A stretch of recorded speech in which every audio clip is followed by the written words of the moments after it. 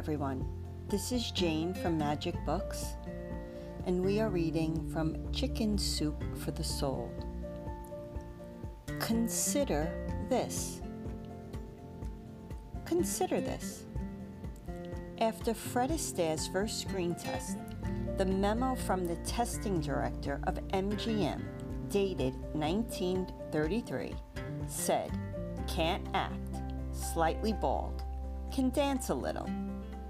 Astaire kept that memo over the fireplace in his Beverly Hills home. An expert said of Vince Lombardi, "He possesses minimal football knowledge, lacks motivation." Socrates was called an immoral corrupter of youth.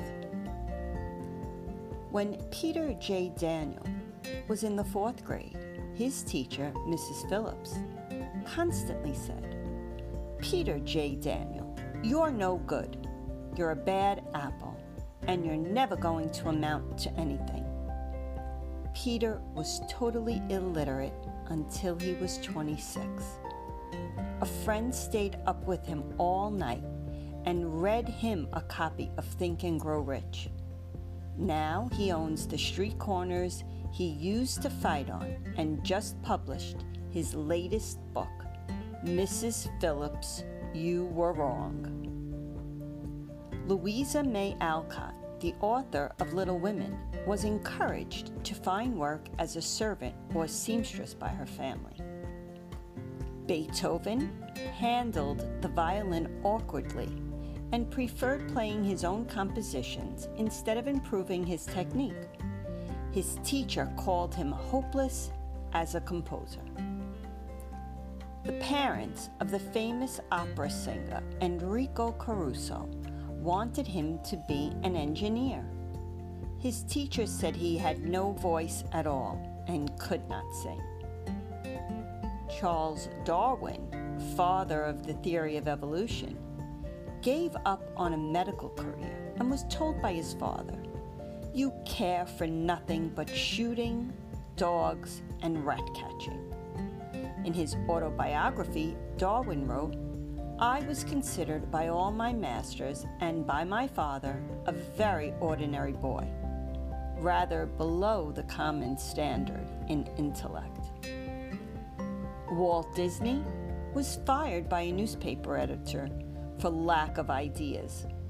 Walt Disney also went bankrupt several times before he built Disneyland. Thomas Edison's teachers said he was too stupid to learn anything. Albert Einstein did not speak until he was 4 years old and didn't read until he was 7. His teacher described him as mentally slow, unsociable, and adrift, forever in his foolish dreams. He was expelled and was refused admittance to the Zurich Polytechnic School. Louis Pasteur was only a mediocre pupil in undergraduate studies and ranked 15th out of 22 in chemistry. Isaac Newton did very poorly in grade school. The sculptor, Rodin's father, said, "I have an idiot for a son," described as the worst pupil in the school. Rodin failed 3 times to secure admittance to the School of Art. His uncle called him uneducable. Leo Tolstoy, author of War and Peace, flunked out of college. He was described as both unable and unwilling to learn. Playwright Tennessee Williams was enraged when his play, Me, Vasha, was not chosen in a class competition at Washington University, where he was enrolled in English 16. The teacher recalled that Williams renounced the judges' choices and their intelligence. F.W. Woolworth's employers at the dry goods store said he had not enough sense to wait upon customers. Henry Ford failed and went broke 5 times before he finally succeeded. Babe Ruth, considered by sports historians to be the greatest athlete of all time and famous for setting the home run record, also holds the record for strikeouts. Winston Churchill failed sixth grade. He did not become Prime Minister of England until he was 62, and then only after a lifetime of defeats and setbacks. His greatest contributions came when he was a senior citizen. 18 publishers turned down Richard Bach's 10,000-word story about a soaring seagull.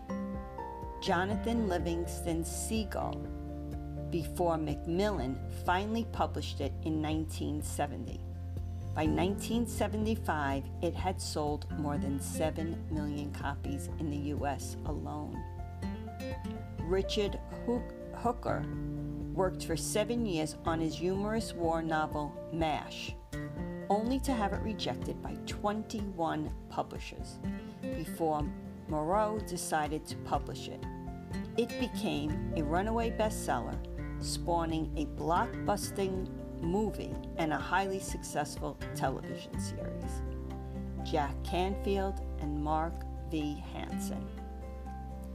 What a wonderful way to look at what success could be and how we should not listen to or be kept back by what anyone else says. I am so glad that I was asked to read this passage so that I can realize that the people that I admire, like Walt Disney, Thomas Edison, Albert Einstein, Leo Tolstoy, Beethoven, Louis Pasteur, I could go down the list here of all these people that they said wouldn't amount to anything and became great people and great contributors to society. Well, I hope you've enjoyed this as much as I have enjoyed reading it to you. Have a great day.